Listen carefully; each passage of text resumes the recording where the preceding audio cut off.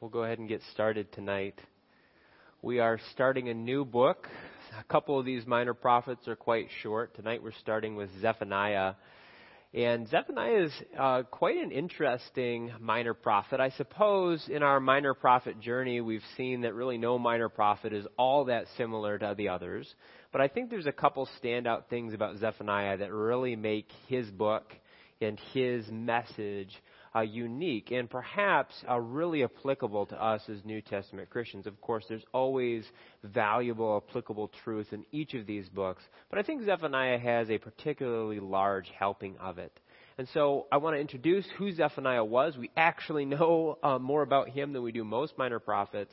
And I want to get into what Zephaniah has to say and its connection with other points in Scripture. Zephaniah is a book that really is strongly connected with other parts of Scripture. Today we're going to talk about the connections it has to the historical books, but then we're going to talk next week a lot about its connections to the book of Deuteronomy, which actually is all interconnected, but we'll get to that in a moment. So Zephaniah, this is a prophet that finally we know a little bit about because primarily he tells us who he is. So this is the very first verse of Zephaniah. He says this: "The word of the Lord that came to Zephaniah, the son of Cushai, son of Gedaliah, son of Amariah, son of Hezekiah," almost undoubtedly Hezekiah, king of Judah, "in the days of Josiah, the son of Ammon, king of Judah." So unlike every other minor prophet, we actually have a genealogy. This is the only genealogy we have of a minor prophet himself. Okay, obviously the Bible is full of genealogies, but this is the only one that actually gives us the family tree of a minor prophet. This would mark Zephaniah as a member of the royal household. We see several times in the historical books that there's large royal households. He would be the great-great-grandson of Hezekiah and a distant royal cousin to Josiah, who was currently king at this time. Now, because Zephaniah tells us that he is prophesying during the reign of Josiah, that gives us a firm set of dates where Zephaniah must have preached this prophecy. Now, unfortunately, Josiah is actually a long reigning king, so we can't dial it in that closely. Josiah begins his reign around 640 BC, give or take a few years, and his reign ends, we're very confident, in 609 BC. So this really could have been delivered at any point during Josiah's life to make the scriptural text accurate. So that's still a pretty wide window, but at least we can be confident it is somewhere in that window, which is different from some other minor prophets. Now, Zephaniah is clearly personally familiar with the work of many other prophets and other points in Scripture. He quotes Deuteronomy no less than 9 times in 3 chapters. That's a lot. But he also quotes Isaiah, Joel, and possibly Habakkuk. I say possibly Habakkuk because there's absolutely identical verses in Habakkuk and Zephaniah. We just don't know who's quoting who. It's possible Habakkuk is quoting Zephaniah. It's possible Zephaniah is quoting Habakkuk. Since we can't date Habakkuk very well, that will have to stay a mystery. But still, the point remains that Zephaniah is very, very comfortable and very knowledgeable about other scripture, and he's going to use it to connect to what he's saying. He'll use phrases, he'll use imagery, and all sorts of things like that.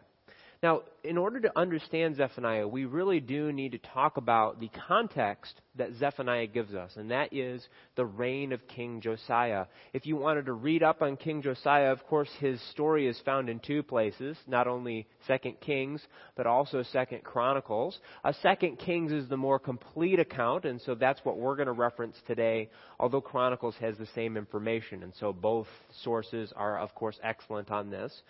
The important detail we need to know first is that Josiah was one of the good kings. Josiah was 8 years old when he began to reign, and he reigned 31 years in Jerusalem. His mother's name was Jedidah, the daughter of Adiah of Bozkath, and he did what was right in the eyes of the Lord and walked in all the ways of David his father, and he did not turn aside to the right or to the left. Now, really, as far as Judean kings, this is basically, he is in the top 3 along with David and Hezekiah as the best and most God-honoring of Kings. His main story, where he is front and center, is found in 2 Kings 21 through 23, and he is also the last good king of Judah. That actually really has multiple meanings, I suppose. He's good in the sense that he actually does what God expects of a king and honors God correctly. He's also the last king of Judah that has any sort of actual power. After Josiah's reign, Judah is going to rapidly decline until it is destroyed by the Babylonians in 586. Now, Josiah was actually king during the time where Assyria was declining as a nation and falling apart. And this is why Josiah is able to be a powerful king, because the major empire of the world was declining and about to fall to Babylon. Now, Josiah also famously reformed Judah during his reign, and he seemingly was incredibly devout. He obeyed God's command on every opportunity that we can see, except possibly one. Chronicles tells us that Pharaoh Necho was traveling through the coastal highway of Israel and told Josiah, "Don't fight me. God has commanded me to go north. If you get in my way, I will kill you." And Josiah gets in his way and gets killed. So other than that, he seemingly obeyed God. Was Pharaoh Necho really talking for God? He doesn't claim to be, but he does say God told him that. So that perhaps got Josiah killed early. But other than that, he obeyed God and he did what he was supposed to do. And this is important when we look at Zephaniah, because the king might have been doing what he was supposed to do, but it's going to turn out that not everybody was following the king's example. By the way, this is the world of Josiah and Zephaniah. We can see Judah there in the Assyrian Empire, which was collapsing. So this is why Judah is able to maintain its independence, and the Egyptians are able to resurge, and Josiah is going to be killed right about there when he finally is killed. But again, the death of Josiah is not the important part of this particular book, but what's going on during Josiah's reign is important. Now, Josiah's reformation is really important. And I want to read this section that introduces this in 2 Kings. Again, just to give us the context of what Zephaniah is going to say to the Israelites. 2 Kings says this: "And the king sent, and all the elders of Judah and Jerusalem were gathered to him. And the king went up to the house of the Lord, and with him all the men of Judah and all the inhabitants of Jerusalem, and the priests and the prophets," probably including Zephaniah, "all the people, both small and great. And he read in their hearing all the words of the book of the covenant," most likely just Deuteronomy, based on the quotations, possibly the entire law, "that had been found in the house of the Lord. And the king stood by the pillar and made a covenant before the Lord to walk after the Lord and to keep his commandments and his testimonies and his statutes with all his heart, and all his soul, to perform the words of this covenant that were written in this book." And the people joined in the covenant. So this is the reformation that occurs under Josiah. Josiah is going to get rid of the false religion, the foreign religions, the evil religions that had been brought into Israel. Some of these had been around literally since they had invaded the land, but the most notorious, the worst examples had actually been brought in by Josiah's own grandfather and father. Manasseh and Ammon had brought in a number of very evil deity cults with them, and Josiah is going to clean house and get rid of them. We know for a fact that Deuteronomy is rediscovered because it is quoted from extensively, not just by Zephaniah, but by 2 Kings as well. This is possibly the entire law that had been lost, at least its exact wording, and was rediscovered somewhere in the temple. And whether it was Deuteronomy or the entire law, clearly Josiah is going to make sweeping changes. Now, there's a big interpretation question that I can't answer. The text doesn't tell us, but I'll leave it for you to consider. And that's this: is Zephaniah and his message before Deuteronomy is rediscovered and Josiah makes these changes, or is it afterward? If it's before, it makes a little bit more logical sense. It's easier to fit Zephaniah in, because you're going to see Zephaniah talks about how idolatry is rampant in Israel and it needs to be put away. It needs to be destroyed. Josiah is going to do that. So that would certainly lend itself to saying Zephaniah was preaching his message before Josiah reforms. And Josiah does seem to reform about halfway through his reign when Deuteronomy is rediscovered. On the other hand, it's also possible that Zephaniah is given after Josiah reforms, because Josiah may have reformed, but that doesn't mean the rest of the Judeans did. And so there is a question out there to be asked. When is this message being delivered? But we can't answer it with the text. However, we can be confident what the text is telling us and what the text is telling the Israelites, no matter when it was actually delivered. This is how Zephaniah starts his prophecy, and it's quite an intense start to prophecy. I will utterly sweep away everything from the face of the earth. Okay, that's pretty serious. Declares the Lord, I will sweep away man and beast. I will sweep away the birds of the heavens and the fish of the sea and the rubble with the wicked. I will cut off mankind from the face of the earth, declares the Lord. Now this is confident language. There is no question about whether this will happen. The earlier minor prophets are oftentimes couched in terms, if repentance does not occur, I will do this. God is no longer using that language. Judah will be destroyed. In fact, 2 Kings reinforces this from another prophetic source, the woman Holden, who lives in Jerusalem. Josiah goes to her after finding Deuteronomy, and he asks her, is God going to judge the nation? And Holden says, yes, he is. And even though you have repented, Josiah, the nation is still going to have to pay for its crimes and be corrected by the judgment that's coming. Now, of course, Josiah himself, because he does repent, God says, Josiah, you're not going to see the judgment.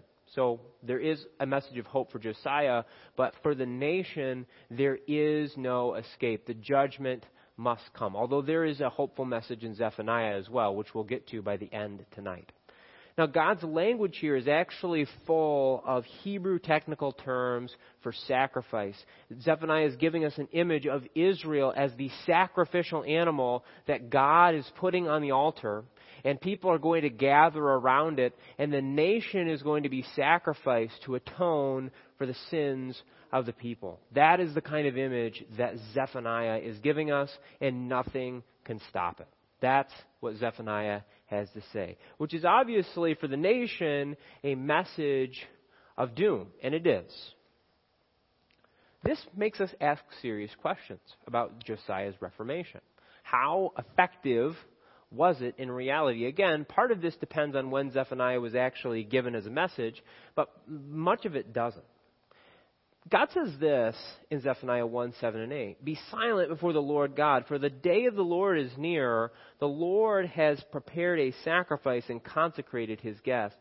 And on the day of the Lord's sacrifice, I will punish the officials and the king's sons and all who array themselves in foreign attire. So whether Josiah's reformation was effective or not, we know at the very least that the high officials, the king's family, did not apparently actually take what Josiah was doing to heart. We see an indication that religious error had started at the top and continued to flow down from the leaders to everyone else. Now, Josiah's repentance is legitimate. We know that because the Bible tells us it's legitimate. 2 Kings says he really repented. He really changed his ways. There's no reason to doubt that from Josiah. But Zephaniah here clearly says that most of the rest of the leadership of Israel is not going to change. Now, Zephaniah is also going to talk about the specific deities that Israel has a problem with. They are worshiping God, but they're also worshiping at the exact same time Baal, Molech, and Assyrian star deities. And by the way, after Josiah died, his own sons and grandsons will bring back these false idols that were probably being worshipped in secret and will place them back in positions of prominence. So Zephaniah, of course, as we would expect from a prophecy of the Lord, is proved correct in the long run. Josiah may have reformed, but unfortunately his people did not. Now, here's the big problem. If Zephaniah has one specific sin that he is zeroed in on, it's really a violation of this commandment. Thou shalt have no other gods besides me. Now, we typically think of that phrase as worshiping another god instead of God. Okay, worshiping a false god instead of the real God. But that's not quite what was happening here. So what was happening was just as bad, but it's a little different. This is what Zephaniah says. Those who bow down on the roofs to the hosts of heaven, these were the Assyrian deities. Those who bow down and swear to the Lord, that is the word Yahweh, so this is the real God, and yet swear by Milcom or Molech, the Canaanite god, those who have turned back from following the Lord, who do not seek the Lord or inquire of him. In other words, not only are people who don't follow the Lord at all being condemned here, but also people who have attempted to combine religions, sometimes called religious syncretism, but this basically just means hedging your bets. I'm going to pray to the real God, but I'm also going to pray to these other gods just in case, okay? This is, of course, false faith. This is absolutely not what God calls us to do or called the Israelites to do.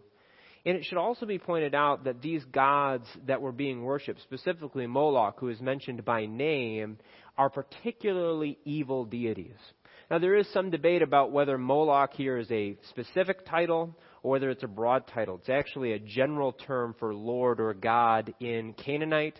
But in the Phoenician religion, which we have much better documentation for, Moloch was actually a bull-headed god where children were sacrificed by lighting the statue basically on fire. You'd put sticks in the bottom, you'd superheat the statue, and you would put infants and toddlers into the statue. By the way, Manasseh, Josiah's grandfather, did this, and it's specifically said in 2 Kings 21:6 that he did this. Okay, so this was a problem in Israel.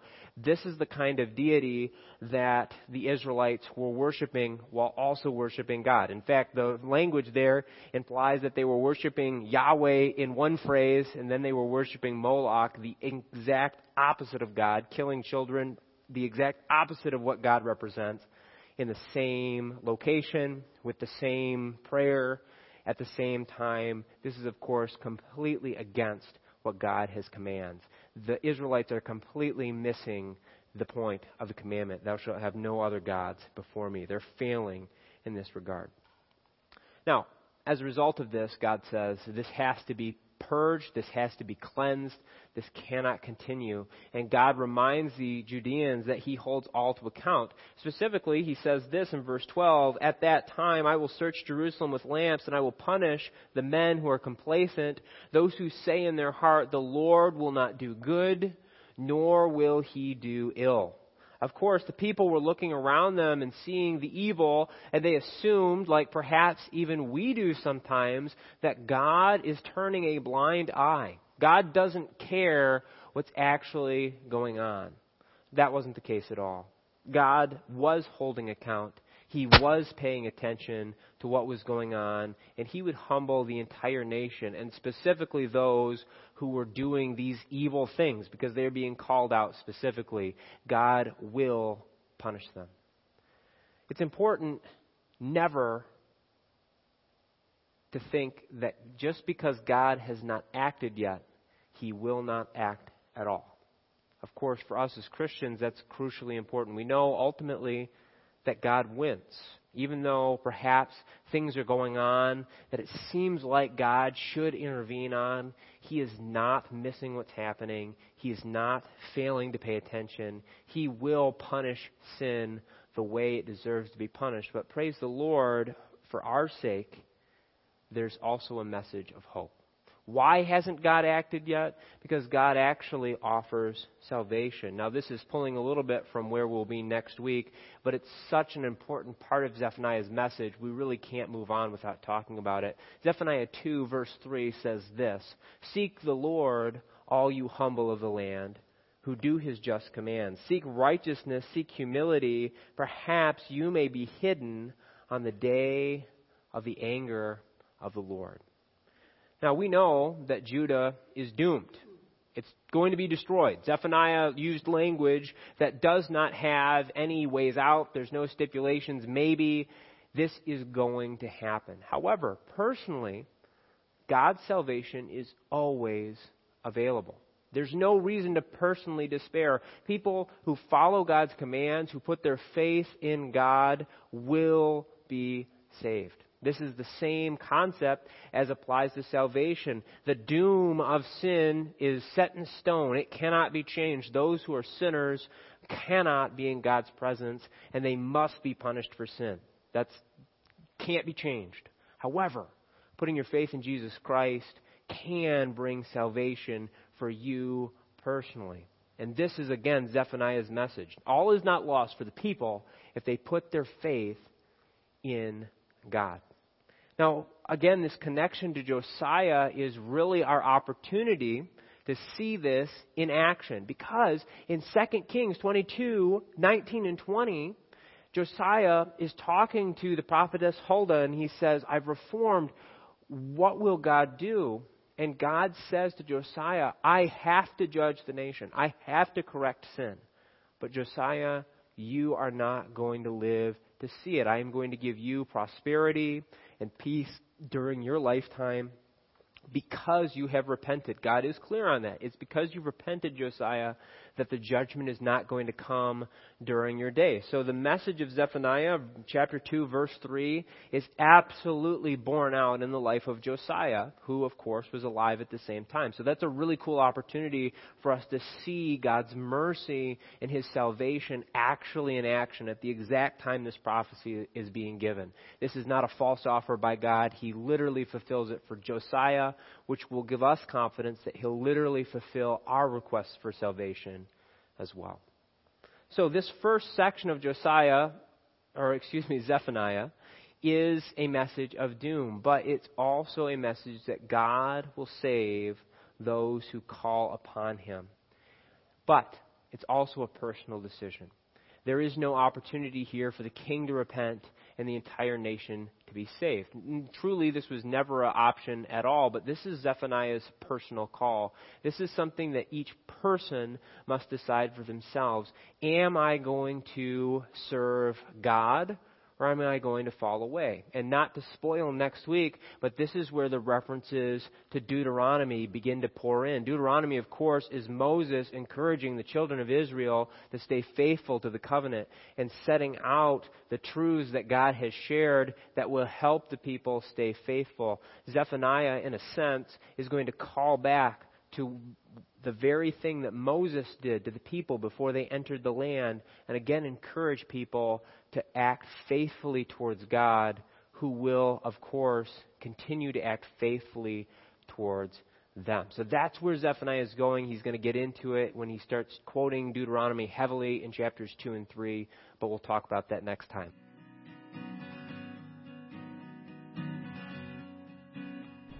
The most important thing our church can communicate with you is the gospel message. The word gospel means good news. The trouble with most good news is that it isn't really good until you see it relative to bad news. The discovery of a new cure isn't all that helpful unless you or a loved one has the disease that it cures. In the same way, the good news of Jesus is good when it is understood in relation to the bad news of our own sin. We are all sinners. That's the disease we are all born with. And Jesus is the cure. The good news that everyone can live forever with God in heaven, not because of anything we can do, but because of what Jesus did in our place. Romans 5:8 says, "But God demonstrated His love toward us, in that while we were still sinners, Christ died for us." The truth that everyone, everywhere, at all times in history needs to hear is that salvation is only possible by putting our faith in Jesus Christ alone. There's no other name under heaven given among men by which we must be saved. Would you put your faith in Jesus Christ today? Would you be willing to pray something like this and mean what you pray from your heart? Dear Lord, I know I'm a sinner, and I know I can do nothing to earn forgiveness and make myself right with you. Instead of dying for my own sins, I want to trust Christ and His death on the cross as payment for my sins. I want to repent from doing things my way and make Jesus Christ the Lord of my life. The Bible tells us that those that repent from their sin and believe on the Lord Jesus Christ in this way shall be saved. Would you believe on Him today? And if you did trust Christ today, if you did pray a prayer like the one suggested a moment ago and you really meant it, would you let us know? We want to help you grow in your understanding of the good news of Jesus Christ. Maybe you have more questions about putting your faith in Christ, and we have great resources to help you with that. The Exchange Bible Study is a 4-week study on the character of God that will answer most of your questions about the gospel. We have men and women ready and waiting to go through that with you in person or virtually, depending on your situation. Maybe you put your faith in Christ today, or maybe you did years ago, but you feel like you've not grown in your faith. We want to help you with that as well. We have literally hundreds of helpful resources and dozens of believers ready to walk with you through them. Let us know how we can best encourage your journey of faith in Christ using one of the contact methods listed below. Jesus Christ loves you and wants to spend eternity with you. May God bless you as you seek to live your life for His honor and for His glory.